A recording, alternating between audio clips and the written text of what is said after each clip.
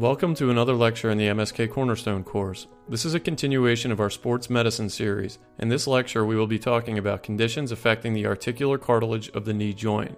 We're going to start with addressing focal defects in the knee and the associated treatment options we can use to address these defects. Specifically, we will review the histology of articular cartilage, focal defect management options, and specific disease processes, including osteonecrosis, SONC, or spontaneous osteonecrosis of the knee, and osteochondritis dissecans. Alright, let's get started. So how do articular cartilage defects occur? Articular cartilage defects can run from a global degenerative disease seen in osteoarthritis to focal cartilaginous defects. Focal cartilaginous defects and their management are a fairly broad topic, which really runs a spectrum from low energy, repetitive, accumulative microtrauma to more high energy, acute disruption of the cartilaginous surface. The concerning issue is that 1. When a cartilage defect occurs, it has limited ability to heal, and 2. Our ability to treat these defects is also equally limited in its efficacy. To refresh, let's briefly talk about the biology and histology of articular cartilage. So what is the structure and function of articular cartilage? Remember that articular cartilage, or hyaline cartilage, is composed of water, type 2 collagen, and proteoglycans. It functions to evenly distribute loads across the articular surface. Cartilage is made up of chondrocytes and extracellular matrix. The chondrocytes produce the collagen and proteoglycans, and they respond to both mechanical and chemical stimuli. The extracellular matrix is comprised of water, collagen, and proteoglycans. Water makes up 65 to 85% of the mass of cartilage. Water content increases in osteoarthritis. We will discuss the changes that occur to articular cartilage in osteoarthritis versus normal aging during the arthroplasty section. Collagen makes up 10 to 20% of the cartilage mass and is again comprised of type 2 collagen. Proteoglycans make up the remaining 10 to 15% of the mass of cartilage. I like to visualize proteoglycan molecules as a tree. The leaves on the tree come in two types, keratin sulfate and chondroitin sulfate. These leaves bind to a protein core, which would be analogous to a branch. The branch would be called an aggregate molecule. These aggregate molecules then bind to the hyaluronic acid core. This is analogous to each branch binding to the tree trunk. The aggregate molecules binds to the hyaluronic acid core via link proteins. Proteoglycans are responsible for the compressive strength of articular cartilage. Because the leaves on the tree, or the keratin sulfate and chondroitin sulfate, contain negative sulfide bonds, they are hydrophilic. This attracts water into the articular cartilage. The type 2 collagen meshwork keeps the cartilage from swelling. Under loads, the water gets squeezed out of the articular surface, and as the load is released, it flows back in. This is known as elastohydrodynamic lubrication. Cartilage is comprised of 3 zones and a tide mark. In the superficial zone, type 2 collagen fibers are oriented parallel to the joint surface. There are flattened chondrocytes, and it resists shear stresses very well. In the intermediate zone, which is the thickest layer, the type 2 collagen is more randomly organized, and there are large, round chondrocytes. The deep layer has the highest concentration of proteoglycans and type 2 collagen fibers, which run perpendicular to the joint surface and cross the tide mark. The tide mark divides the superficial or uncalcified cartilage from the calcified cartilage below. Cartilage injuries are classified as superficial or deep based upon whether or not they cross the tide mark. Superficial injuries do not heal spontaneously on their own. Deep lacerations through the tide mark will have an influx of undifferentiated mesenchymal stem cells capable of creating fibrocartilage. Remember, fibrocartilage is not hyaline cartilage. Fibrocartilage is comprised of type 1 collagen. It is stiffer and has decreased wear characteristics versus hyaline cartilage. Where does type 10 collagen play a role? Type 10 collagen is located within the calcified cartilage. Below the tide mark lies the subchondral bone. Remember that cartilage is avascular, aneural, and alymphatic. Alright, so that's a brief synopsis of the cellular biology and histology of articular cartilage. Now, how do these patients present with articular cartilage damage? Patients with symptomatic defects may present with a history of trauma, or they may be found incidentally on MRI or arthroscopy performed for other reasons. If symptomatic, they may complain of pain, effusion, or mechanical symptoms. On physical exam, it is essential to assess for malalignment, which can lead to altered contact pressures and diffuse cartilage wear. Ligamentous laxity also needs to be assessed, as it may need to be addressed concurrently with attempts to restore the cartilaginous defect. The initial imaging studies should include an AP, lateral, and sunrise view of the knee.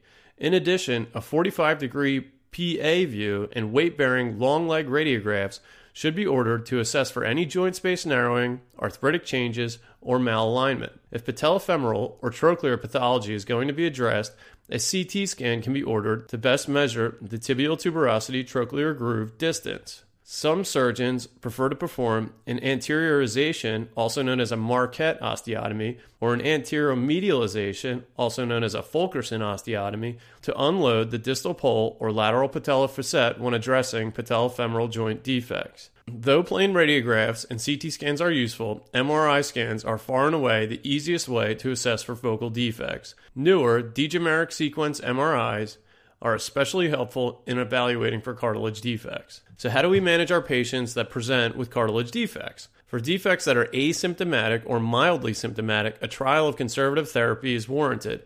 This includes rest, ice, anti-inflammatories, and physical therapy. Injections and bracing may be warranted, however, there is a lack of evidence supporting their efficacy. Okay, so most questions involving articular cartilage defects tend to focus on how they are treated, and that is what I want to talk about now. If defects fail non-operative management, then they may undergo a variety of treatments depending on the size, depth, and location of the lesion. Patient-specific factors such as age and activity level also play a role in decision-making. Regardless of the procedure performed, it is vital to address any malalignment or instability simultaneously while addressing the cartilage defect. For shallow defects, debridement of the loose flaps of cartilage may help to resolve mechanical symptoms. An osteochondral defect with adequate subchondral bone may be amenable to subchondral drilling or fixation with absorbable screws. Remember that osteochondral defects in patients with open growth plates have an excellent prognosis and often heal on their own with a period of non-weight-bearing activity modification. We will go over this in greater detail in a minute. For full-thickness femoral condyle defects less than 4 square centimeters, many surgeons will perform either a microfracture or an osteochondral autograft transfer. Greater than 4 square centimeters, an osteochondral allograft transplant or an autologous chondrocyte implantation may be better options. For defects within the patellofemoral joint that measure less than 4 square centimeters, microfracture or an osteochondral autograft transfer may be attempted. Again, for larger defects, an autologous chondrocyte implantation with or without an unloading procedure is a viable treatment option. So let's talk briefly about each of the procedures I just mentioned. For the most part, you won't be asked when to use each in the management of specific defects. However, the mechanisms by which each of the procedures worked has been the subject of several questions in the past. Microfracture is an ideal choice in defects that are less than 4 square centimeters and well contained.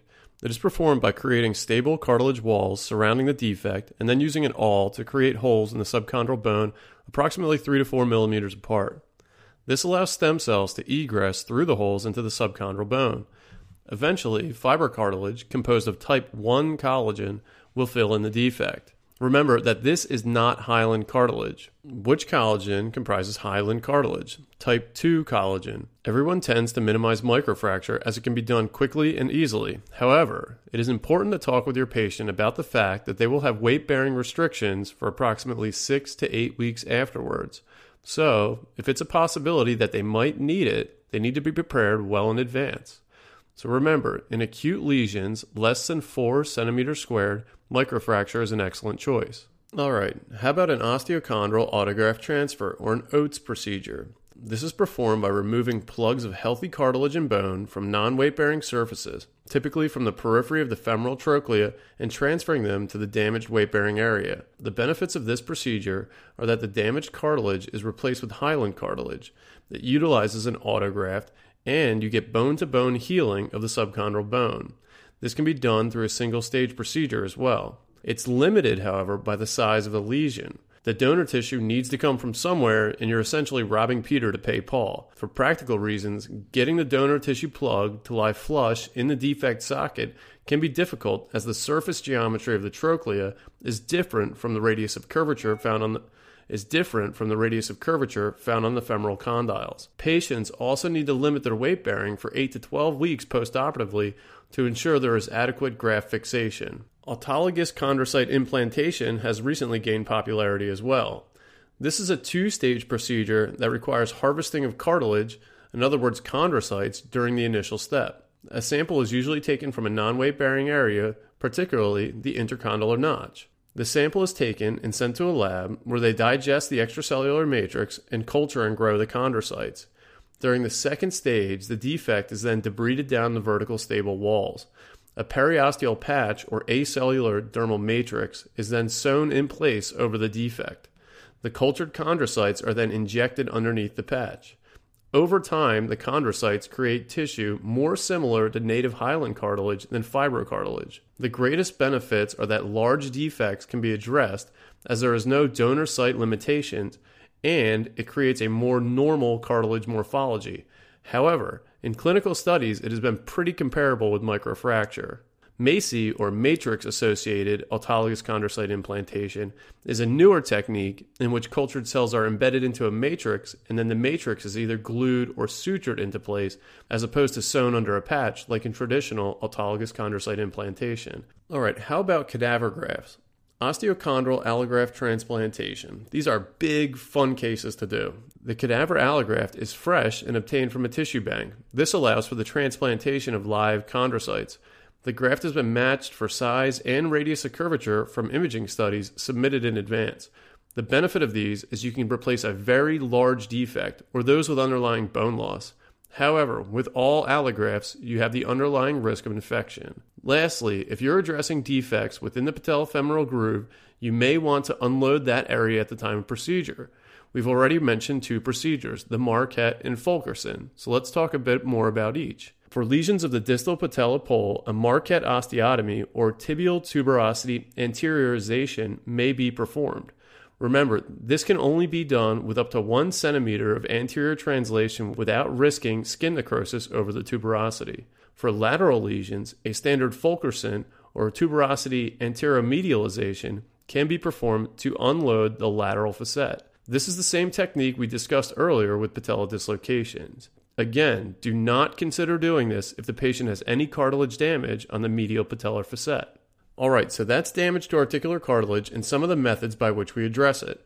Now I want to talk briefly about 3 specific disease processes, particularly osteonecrosis, spontaneous osteonecrosis of the knee, or SONC, and osteochondritis dissecans. Osteonecrosis occurs more commonly in women and men and is associated with many of the same risk factors that lead to avascular necrosis of the shoulder and hip joint. This includes alcoholism, sickle cell disease, steroid use, lupus, hypercoagulable states, and several other risk factors. There is a hypothesis with spontaneous osteonecrosis of the knee, or SONC, that is associated with a meniscal root tear leading to increased pressure on the articular surface, causing subchondral insufficiency fractures and subsequent osteonecrosis.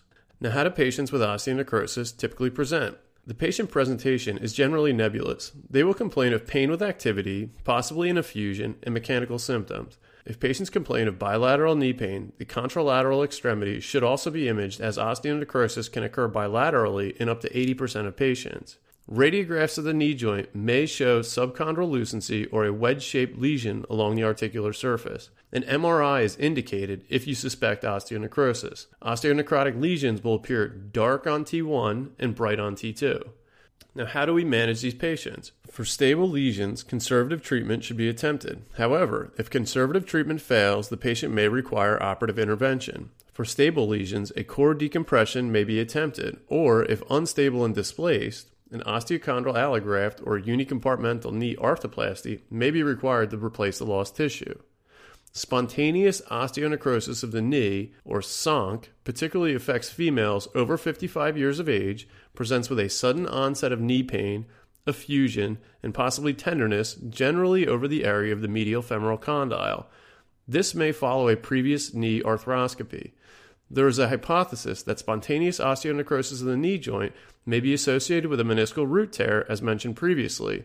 This leads to increased pressure on the articular surface, causing a subchondral insufficiency fracture and subsequent osteonecrosis. SONC lesions are commonly unilateral as opposed to osteonecrosis, which presents as bilateral. SONC lesions commonly occur in the medial femoral condyle. Remember this location, as the medial femoral condyle is also the location for osteochondritis dissecans in the juvenile population. Spontaneous osteonecrosis of the knee is generally a self-limited process that can be treated with conservative therapy alone, including protected weight bearing ice, rest, and pain management. If, however, the patient fails conservative treatment and the lesion persists, they may require a reconstructive procedure with either a unicompartmental knee arthroplasty or a total knee arthroplasty, depending on the size of the lesion and the condition of the remainder of the knee. Finally, let's turn our attention to osteochondritis dissecans. Juvenile osteochondritis dissecans generally occurs in patients with open growth plates between the ages of 9 and 16 years of age. The exact etiology is unknown, however, it is commonly thought to occur through vascular insufficiency. The most common location for a lesion within the knee joint is the posterolateral aspect of the medial femoral condyle. Remember that, as it has been tested on several occasions, the posterolateral aspect of the medial femoral condyle. Patients again will have a fairly nebulous presentation with activity-related mechanical pain and effusions. The Wilson's test for osteochondritis dissecans has been described. During this exam, the patient's tibia is internally rotated between 30 and 90 degrees of knee flexion. This maneuver is thought to place stress on the posterolateral aspect of the medial femoral condyle. If they experience pain with this internal rotation maneuver and relief of pain with external rotation of the tibia, then it is considered a positive finding. Standard radiographs, including a PA 45-degree flexion view, should be obtained to assess for any fragmentation. MRI is by far the most sensitive for detecting osteonecrosis and will help to evaluate the size of the lesion, the presence of any loose bodies, and if the lesion remains in continuity with the rest of the femur or if it has become detached. For stable lesions in patients with open growth plates, conservative treatment yields excellent results with up to 75% resolving on their own. This includes protected weight bearing and possibly a hinged knee brace, particularly just to limit activity. If the lesion is stable and has not healed after a trial of conservative treatment, retrograde subchondral drilling may be performed to aid in the healing process. If the lesion is unstable, it may need to be fixed back into place with resorbable screws. Large lesions which are detached may require a chondral resurfacing procedure such as an osteoarticular allograft transplantation. The ability to perform a chondral resurfacing procedure versus an allograft reconstruction depends on the integrity of the subchondral bone. Remember that overall, young patients with open growth plates and lesions in the medial femoral condyle have a better prognosis. Patients with closed growth plates, lesions within the lateral femoral condyle or patella, or if on MRI there is appearance of synovial fluid behind the lesion, there tends to be a worse prognosis.